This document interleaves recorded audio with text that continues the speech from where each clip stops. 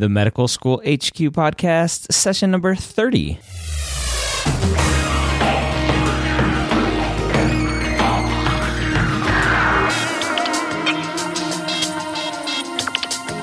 Hello and welcome back to another session of the Medical School HQ podcast, the podcast about medical school where we take you through the pre-med process, medical school, and even through residency. We're here to take your knowledge of becoming a physician to the next level. I'm your host, Ryan Gray. Today we have an awesome guest for you, something that a lot of people have been asking for.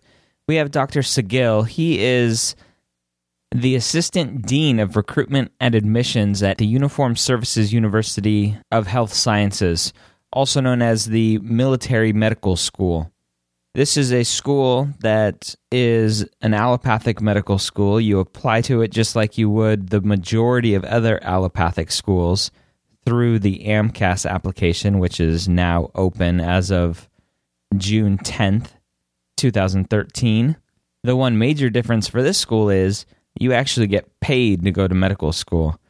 The tuition is free, obviously, and you're getting paid as an active duty service member, which is kind of cool. So we cover a lot of information. We cover information about who should be thinking about applying to this school. We talk about careers in the military as a physician, things that come up a lot, deployments, other questions that the majority of students have when it comes to being a military physician. So I talk about all that with Dr. Segil.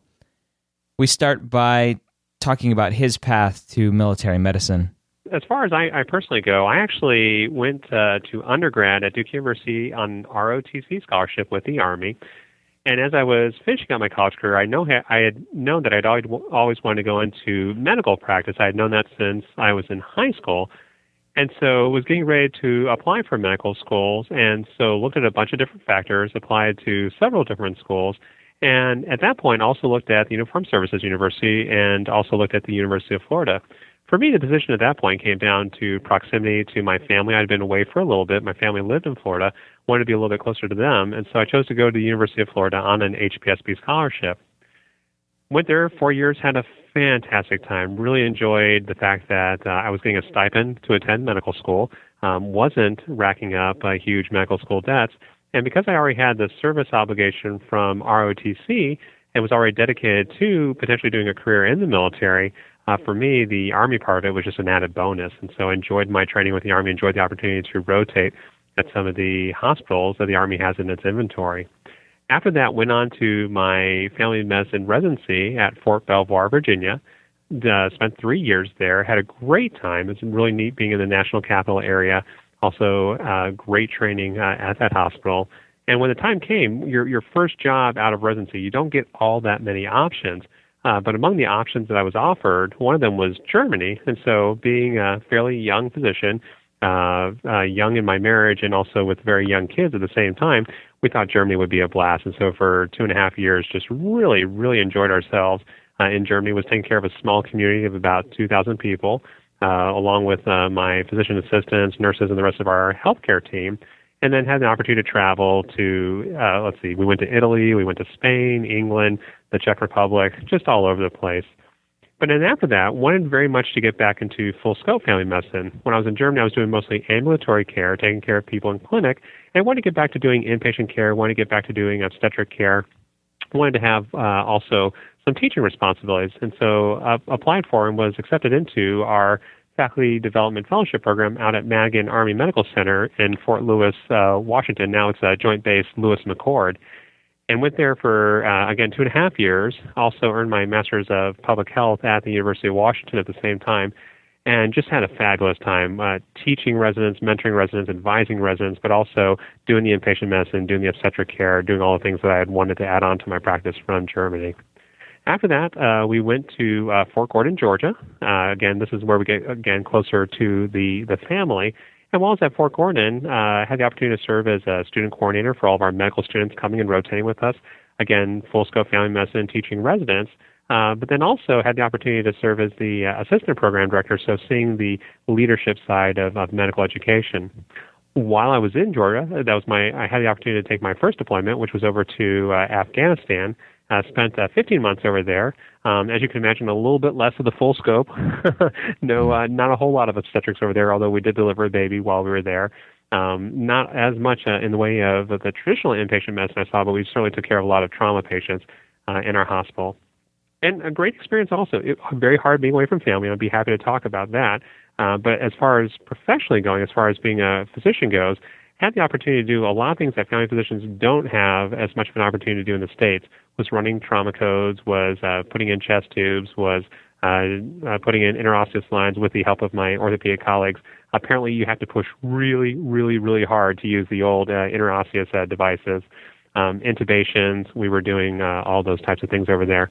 But then also teaching the Afghan National Security Forces some of the precepts of Western medicine, preventive health measures, and also working with vaccination programs for the children in the villages and trying to project that medical presence throughout the country. Came back to Fort Gordon at that point, and now I'm stationed up in the Washington, D.C. area again. Came on to the faculty both at Fort Belvoir, my old hospital, but also at the Uniformed Services University, where now for the last 9 months I've been serving as the assistant dean for recruitment and admissions. So long, roundabout story, but that's how I got to where I am right now. That's an amazing story, and we can talk a little bit. Obviously, there's a ton of diversity in what you have done and what you continue to do, and we'll talk about that a little bit more on the backside of medical school and what students going to the Uniformed Services University could possibly expect.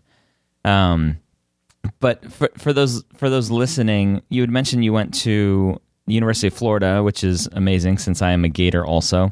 It's always great to be a Gator. Yes, it is. Gator Nation strong. The HPSP scholarship, for those listening that might not know what that is, I talked about it in an interview with an Air Force HPSP recruiter back in session 18, so you can find that at medicalschoolhq.net/session 18.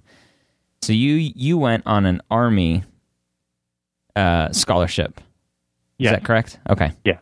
Okay. So yeah, Army, Navy, and Air Force all offer the scholarship. Okay. So today I want to talk about the actual, in lay terms, the military medical school. Mm-hmm. Where is that located? So our medical school is in Bethesda, Maryland. It's roughly 10 to 12 miles outside of Washington, D.C. It's within what they call the Capital Beltway, so we're part of the greater Metro D.C. land, as it were, to a little bit just to the north of the nation's capital. Okay. And it's a medical school, correct? A lot of people think that maybe it's not really a medical school, it's just kind of something where you go get a funky diploma from the government that lets you practice medicine only when you're in the military, but it's a full-on, fully accredited medical school. That's right. So as far as medical schools go, unfortunately for those who maybe thought otherwise, you can't send in a certain number of box tops from your favorite cereal to get a degree from our university. We're an allopathic medical school. We've been around for over 40 years. We were conceived by an act of Congress in 1972. Just this last year, actually, as a matter of fact, 2 weeks ago now, so we're talking here on February 29th, I believe it is. 2 weeks ago, we just graduated our 5,000th medical physician, so MD, from the university. We're on the same campus as Walter Reed National Military Medical Center, which is our tertiary care hospital. And in addition to the assets we have here in D.C., we pull on our medical assets all over the United States and all around the world. So, yes, definitely a 4-year allopathic degree granting institution licensed by the LCME, which is the accrediting body for all medical schools in the United States and also in Canada as well. Okay. So a normal medical school. And you mentioned allopathic. For those listening, allopathic is MD versus osteopathic for DO. The school. How do you get into the school? Is it through the same AMCAS application that all or almost all allopathic schools are on? That's correct. So to apply to our school, you go through the AMCAS application, which is the common application for medical schools. And one of the things I can say about the application is, unlike the other schools, we actually don't charge people to apply to our school, nor do we charge people for the secondary application that most medical schools require when you try to gain entrance into their institutions. That's nice. So it's almost like a freebie. As it were, absolutely. Now, that being said, if you have no desire whatsoever to practice military medicine, if the idea of the military makes you run away screaming, maybe not the best idea. But if you look into it a little bit and you like the idea of a service-oriented lifestyle, if you like the idea of being part of something bigger than yourself, if you like the idea of serving just some of the best patients in the whole wide world, then I think we at the Uniformed Services University and certainly the HPSB program have something to offer people. Okay, so let's talk about that for a little bit. Let's talk about the types of students that ideally you would like to see applying to the Uniformed Services University, and what students possibly the applicants should be thinking about, or maybe who should they be reaching out to find out a little bit more if they would like a career in the military. Sure. So as far as the mix of students, let me talk about that before I talk about the type. Roughly 1/3 of our students have some type of prior association with the military, whether that's they went through ROTC, which is the undergraduate scholarship program, or maybe they went to one of the service academies, or maybe they were actually in the military previously. 65% of our students, though, 2/3 of our class, actually don't have that prior military experience, so we take from all walks of life. The common thread, though, among both of those groups of students is service. And so, like other medical schools, we certainly want you to have some shadowing experience. We want for you to present us with a good, strong clinical letter of recommendation from a physician or other healthcare worker. But one of the things that our school looks for that maybe is a little different from other medical schools is we're really looking for somebody who has devoted a good portion of their undergraduate career and a good portion of their life to serving others. And that service can take multiple different forms. Maybe you volunteered at a hospital. Maybe you volunteered as an emergency medical technician. But then maybe you also volunteered with Habitat for Humanity, with one of your service fraternities at your school. We want for people to come to our school demonstrating that they care about something other than themselves. Okay. So it's kind of interesting because the thought of military and the thought of service is obviously strong, but when I personally think of being a physician, that's also service. So it's almost along the same lines. Correct. I think that's a astute statement. It's interesting to see the applications that come through, and we read every single one that we receive here at the university. And I think people would be surprised at how some applications really resonate with the idea of giving back to their community, of giving back to others, and then others don't have that same ring to them. I think some people look at medicine simply from the standpoint of an intellectual challenge. Some people look at medicine from the standpoint of the prestige and the status that goes along with being a physician, and those aren't bad things. Those are nice to have, but they're not sufficient. I think really letting that service orientation come through in the application materials is what allows an applicant to stand out for us. Okay, yeah, that makes sense, and I think for anybody listening, whether they go into the military or not, that sense of service and the desire to help others, I think is what gets you through the long days and the long nights of residency and medical school, and it helps. Oh. I think so. I think that if you were to look at the statistics, it's always interesting to read the studies about practicing professionals. The rate of burnout among physicians is incredibly high. It's even higher among primary care, which is where I and both you work as well. And you're absolutely right. There has to be something that gets you out of bed in the morning.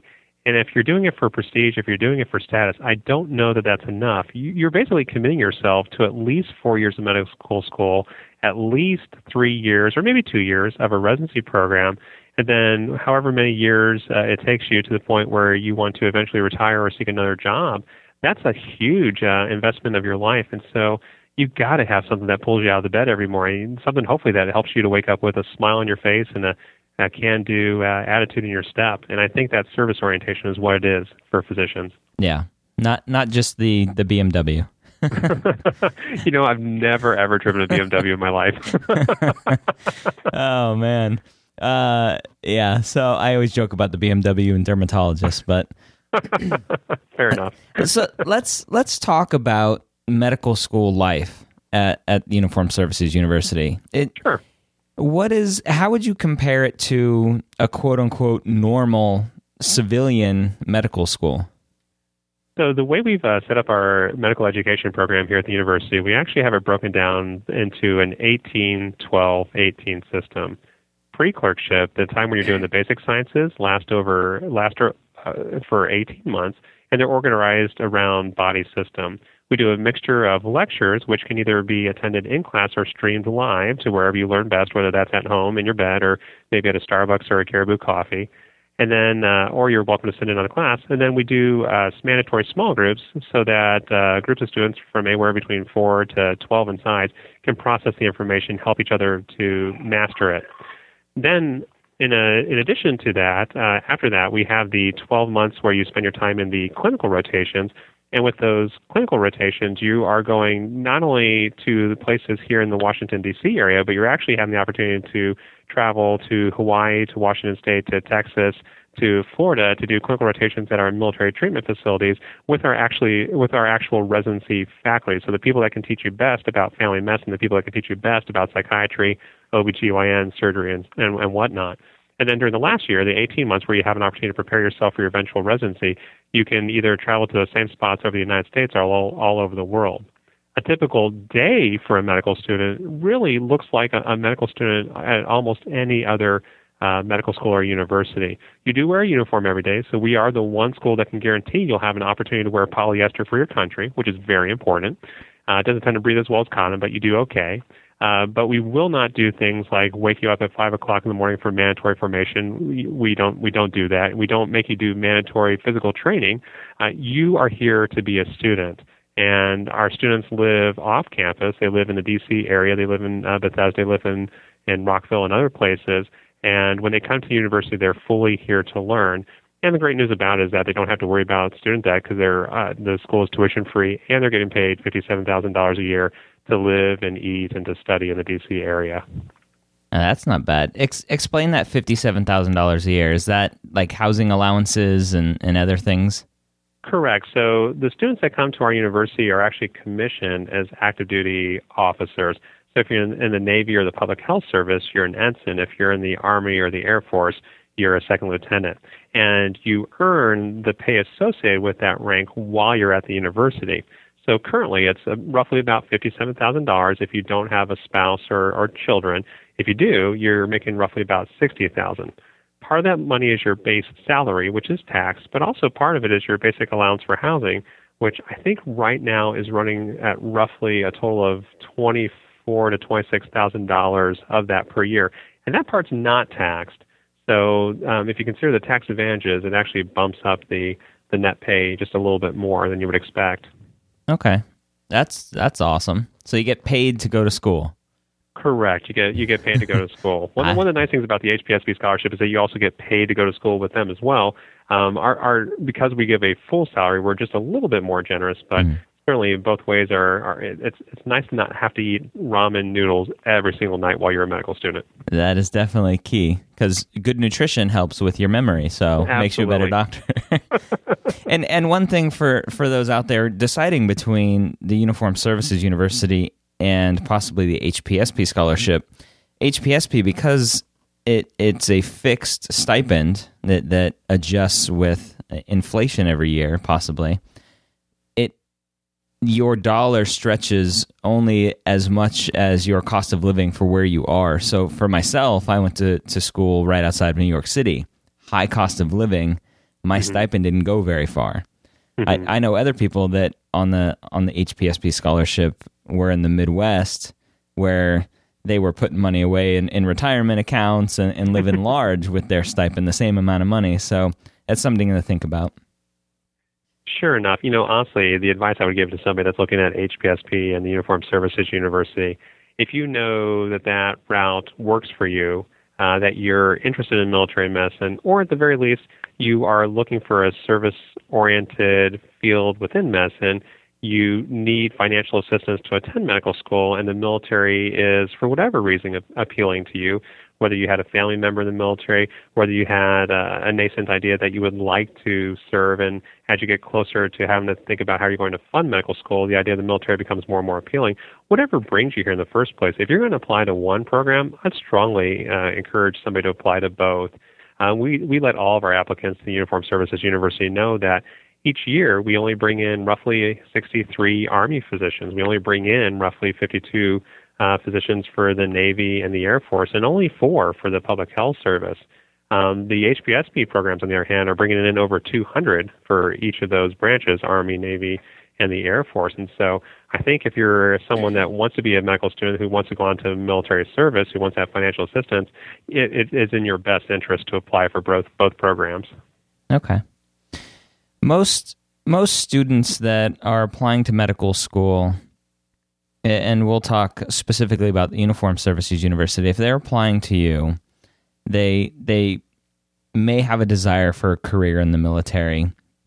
They might not. They might just want free medical school, and they like the fact that they're going to give to the military, give to their government for however many years that they need to, and then get out and practice. And most of them have an idea of what types of practices they want to do. Are there any restrictions if a student comes to the Uniformed Services University? Are there any restrictions on specialties that they can practice or residencies they can do? Sure, that's a great question. It's a good question to ask up front, and the answer is no. There's no restrictions on the residencies that are offered. The neat thing about the military is that roughly every year we have about 800 graduating students between the Uniformed Services University and the HPSP program. As it turns out, we have roughly the same number of spots in residency programs in our military graduate medical education system. So on the civilian side, there's the graduate medical education system, the residencies, so-called, that usually are filled through the National Residency Matching Program. In the military, we run a parallel process where we also do our own matching program, and so students compete for these military training slots. Some of the services do it a little bit differently. The Air Force actually not only utilizes the military system, but they also utilize the civilian system.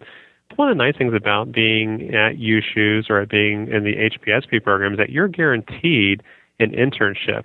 Last year, 1,100 students didn't match in the civilian matching program, and even after the SOAP or the formerly known Scramble, there were still 500 people left out, which means those are 500 people that have accumulated the debt associated with medical school that aren't going to be able to practice as doctors to pay down that debt.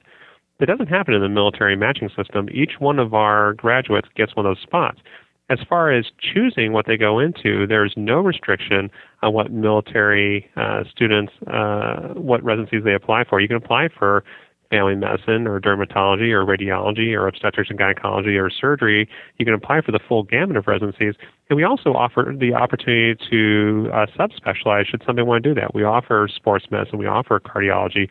We offer colorectal surgery. We offer those subspecialties that sometimes drive people a little bit further into their training as well. So no restrictions. And never at any point will you be forced by the military to take a residency that you don't want. Never will we say to a budding orthopedist, no, we really, really are going to force you to become a pediatrician. We're just not going to do that. It's not good. It's not a good match for either the student or for the residency program. Yeah, I think that's one of the biggest questions that comes up when I talk to people about the HPSP program is that exact question. Are they going to force me to do something I don't want to do? That correct. In kind of a similar offshoot of that, there is the GMO spot. Can you explain how somebody ends up in a GMO spot? Sure. And that's a good. There's two types of people that end up in a GMO spot. The first type is somebody that really, really wants to do those specific GMO jobs. So GMO stands for General Medical Officer. These are people that have done a 1-year internship. So maybe it was in a family medicine residency or in a general surgery residency, or maybe it was in a what we call a transitional year internship, which is a general medical surgical internship.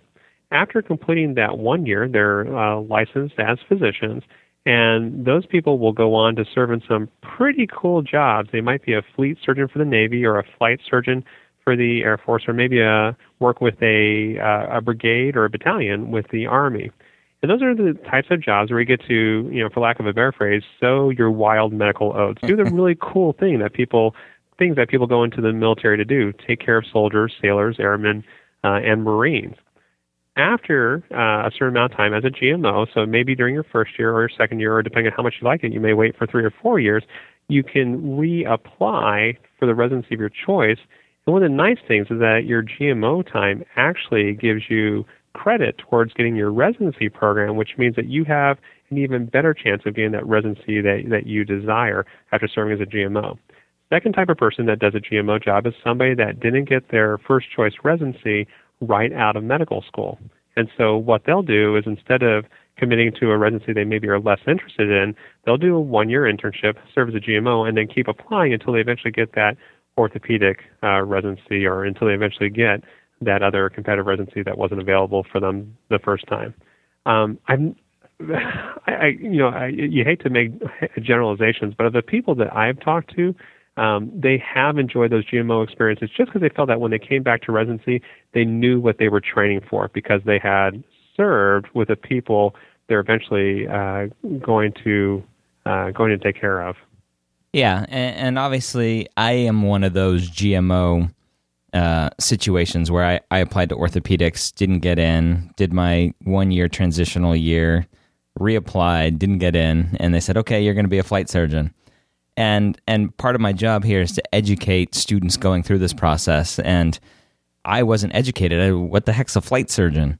And I think part of I don't want to say problem, but part of the issue with students going into flight medicine or that GMO job is the fear of the unknown. And hopefully what we can do better with HPSP students and obviously Uniformed Services University students is inform them that there is this chance that you're going to be a GMO, you might be a flight surgeon, but you get to go fly F-16s and travel the world and do all this cool stuff, and then you'll have the rest of your life to practice emergency medicine or whatever else you want to do. I think you make a really good point there, and if I can just expand on it for a little bit, I think the people that tend to succeed in the military, honestly, and this might be just for life in general, are the people that, number one, have a certain amount of flexibility and a certain amount of optimism. If you're the type of person that always feels that things are done to you, the military is going to be a really, really hard place to thrive, because the military will frequently give you the opportunity to feel like something's being done to you. If, on the other hand, you're more of an optimist and look at situations and say, you know what, I can make this be what I need for it to be, I think that's, at least in my mind, the definition of an optimist is the feel of mastery of your situation. If you can bring that optimism and blend it with flexibility, I think that you will find that most things that the military offers to you become true opportunities. Friends of mine that have ended up in the GMO land, or maybe have chosen their second choice specialty, have, at least for me, almost universally said, wow, I didn't realize what a great opportunity that was at the time. And that certainly has played out in my career as well. The job I had in Germany was not the job that I wanted, but it was exactly the job I needed. It gave me an opportunity to grow leaps and bounds beyond what I would have been otherwise. Yeah, I think that's a great statement, not just for the military, but life in general. Let's talk about life after medical school and life after residency. What kind of job opportunities, career opportunities are there? Obviously, students are working in their profession, but what types of facilities might they be working in, and what kind of growth beyond practicing medicine is there for the military? Sure. So as far as the tracks for a military medical officer, there's traditionally 5 that we look at. So there's the clinical track, where you either work in large hospitals or small community settings. There is also the operational track, which is a military unique function. This is when you work with the flight units or the infantry units or the armor units, or perhaps the fleet units that are out there. So that's the second track. The third track is you have the opportunity for an executive position, so you can potentially make your way through as a clinic commander, a department chief, eventually onto a hospital commander, and then into the policy-making branches of the military medicine system. And then there's also the academic track where you're teaching either at a residency program or maybe at our physician's assistant program or maybe at our medical school, and then a research track as well where we're doing both basic science research and also we're working in clinical research, working with malaria, HIV, emerging infectious diseases, neuroregenerative research, and the like. So those are the 5 traditional tracks: clinical, operational, executive, academic, and research. And then as far as where you can practice, the military is spread all throughout the United States and all throughout the world. And so depending on how far you've chosen to subspecialize, you could either work at a community clinic type setting, so taking care of a panel of patients in a clinic. You can work at a community hospital setting where you have the various specialties represented, but in a smaller hospital type installation. And then you can work at a tertiary care facility, which is typified by places like the San Antonio Military Medical Center, which is a joint concern between the Air Force and the Army, or the Walter Reed National Military Medical Center, which is a tri-service, actually quad service if you consider the public health service officers that we have here as well. And so you have the full gamut there. And then, of course, if you're doing the more operational side, you could be the physician working with a flight unit where you have your own clinic and you set up your own hours and you take care of the people that are assigned to you, or a brigade clinic or an aviation clinic or whatever other flavor you choose. So those are the different career tracks, and those are the different options. Some people stay very clinical their entire years. Some people decide to reinvent themselves. And the neat thing about the military is typically we tend to move every 3 to 4 years on average. And every time we move, we have the opportunity to redefine ourselves and the type of practice that we'll have. One of the aspects of military medicine that most people have a question about are deployments, and will I have to deploy, and what's that like, and what happens to my family? Can you talk a little bit about that? Sure. As far as deployments go, the way I usually counsel people to think about it is that if a deployment is a deal breaker, then the military is certainly not for you. Some people pursue the HPSP scholarship. Some people pursue the Uniformed Services University, thinking that they're going to go into such a specialized field of medicine, or they're going to start this research type of career that's going to be such that it obviates or precludes the possibility of deployment for them. If somebody's thinking that, the military is really not the way to go. On average, and this depends by specialty, by geographic location, and by seniority, a military physician is going to deploy roughly every 3 to 4 years. At least that's the way it seemed to work during the time when we were in the global wars in Iraq and Afghanistan. Now that Afghanistan's drawing down, now that Iraq has officially ended, that deployment rate seems to be spacing out even further, but about every 3 to 4 years. And depending on what service you're in, the lengths of those deployments are going to vary. The Army right now goes up to a maximum of 9 months in a deployment.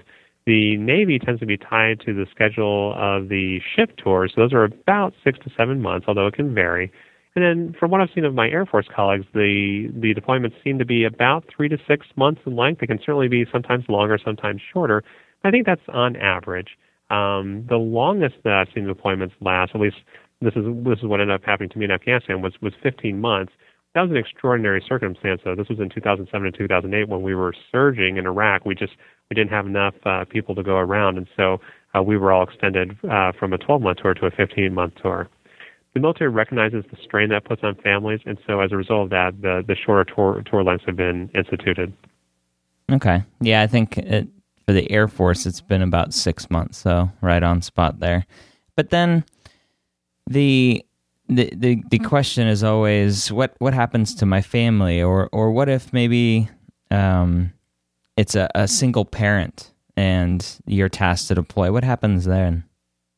Good question. So one of the things that the military is really, really big on is the idea of the Family Readiness Plan.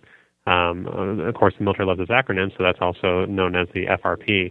And so in the event that you deploy, should you have a spouse, it's expected that spouse obviously is going to take care of the children. If you're a single parent, the military wants for you to have a plan such that should you deploy, and it's always a matter of when as opposed to if, someone is going to be there to take care of your children. So this is usually when you call upon your parents or your siblings to take care of your children for you. Not being married and not having an alternative to taking care of your family is not going to preclude the military from deploying you. And these are things to think about before you sign up for the military lifestyle. One of the nice things, though, is that because in the military we expect each other to deploy, is that when a physician deploys, inevitably the other physicians in the same practice or the same hospital just go all out to take care of that family while you're away. When I was away, my boss would frequently invite my wife over to her house and to bring the kids over. She had a swimming pool. We didn't. So they could come and enjoy a day at the house swimming. And invariably, she would bring the kids inside, kick my wife out, and tell her not to come back for the rest of the day so that my wife could have a little bit of sanity while I was gone. That same boss also organized monthly get-togethers for the whole department where my kids would be whisked away by my fellow physicians and their spouses, and my wife would have the opportunity for adult conversation. My one son had lacerated his leg somehow while I was deployed, and so one physician friend of mine put in stitches for him on his couch when my wife brought him over, and another physician friend took the stitches out on his couch when it was time for them to cut out. So you definitely have to consider the effect on your family. I will say this, though, that the people in the military go all out to make it as tenable as possible for your family while you're away. That's one of the nice things about the military is that people pull together and they take care of each other. Yeah, and I've definitely seen that in my time as in active duty. Let's talk about the meat and potatoes that most pre-med kids look over and over and over, and that's the statistics. Do you have some general numbers that you can give the Sure. listeners about how competitive it is to get into the medical school there, what kind of GPA and MCAT you're looking for? Sure. So as far as our medical school goes, we have roughly 3,000 applications each year.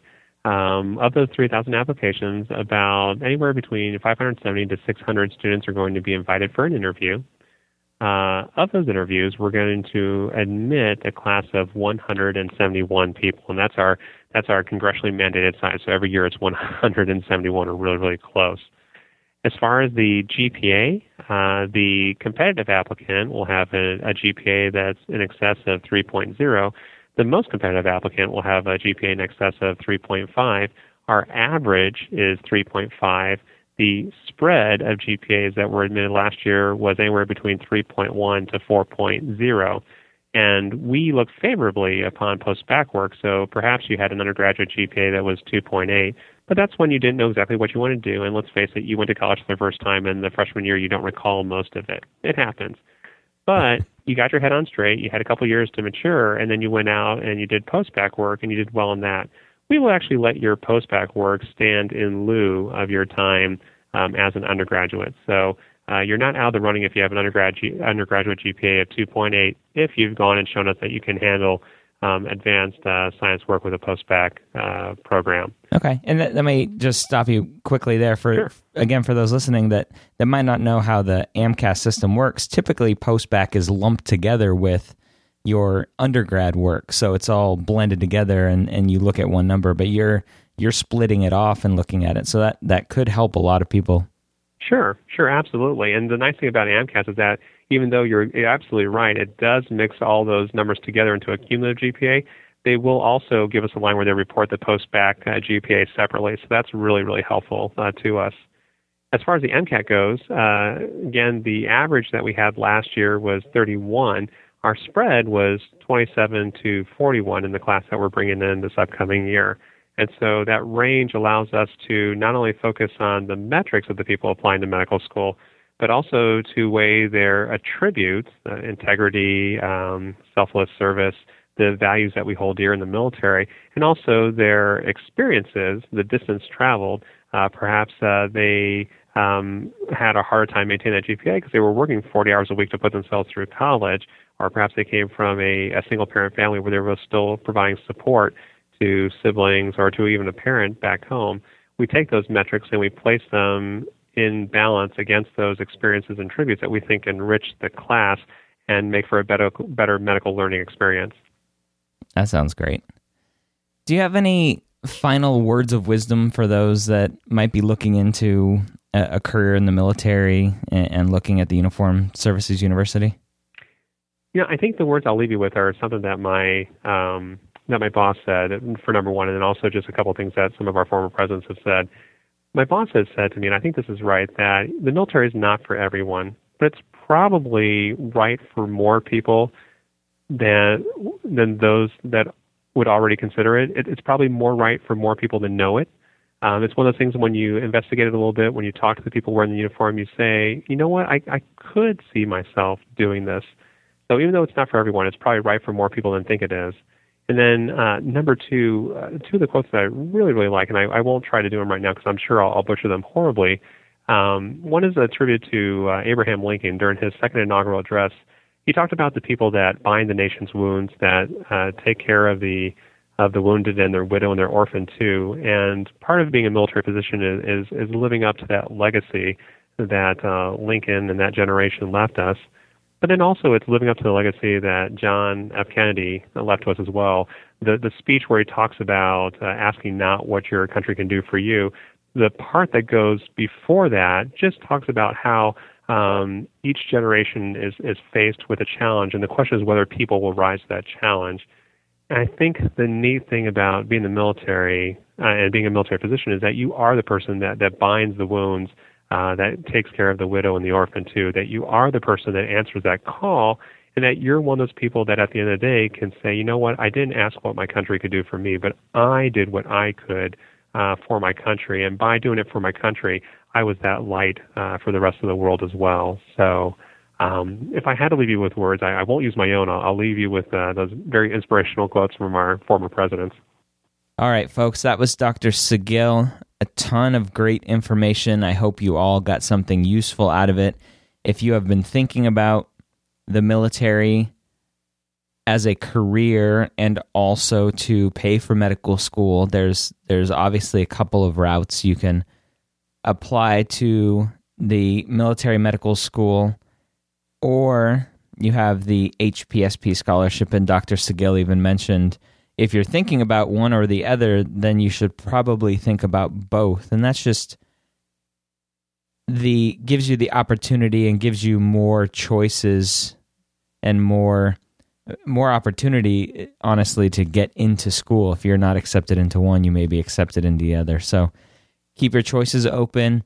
I loved what he said about being in the military. The majority of people that do well in the military, as well as in life in general, the ones that are flexible and kind of take everything and are able to adjust and be optimistic with it. So hopefully, if you've been thinking about the military, you got some good information. You can take this information and go talk to the recruiter, or go look at the prospective student information on the website. That website is usuhs.mil.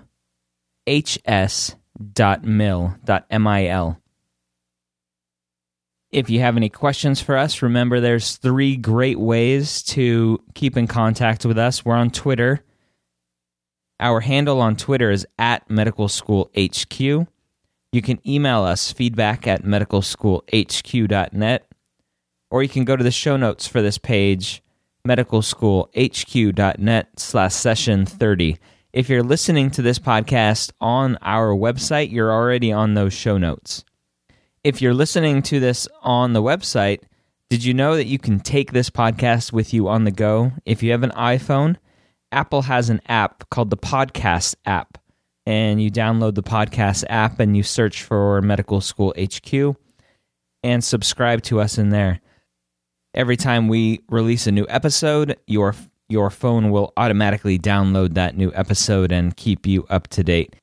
If you're on an Android, you can use an app called Double Twist, and they're at doubletwist.com to subscribe and download all our shows. So there are more options than just listening on the website. It makes it a little more convenient and makes it easier to stay up to date. That's all I have for you today. I hope you join us next time here at the Medical School Headquarters.